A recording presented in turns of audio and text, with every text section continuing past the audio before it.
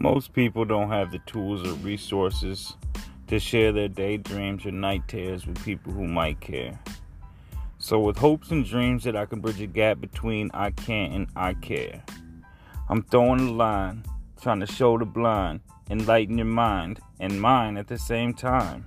A professional dreamer, looking for and talking with people who otherwise go through life feeling no one would see you. In this podcast, I'm attempting to find those so-called lost souls on city streets, alleyways, country roads, to verify the terrified and clarify the shared lies from the hidden truth. This is a professional dreamer.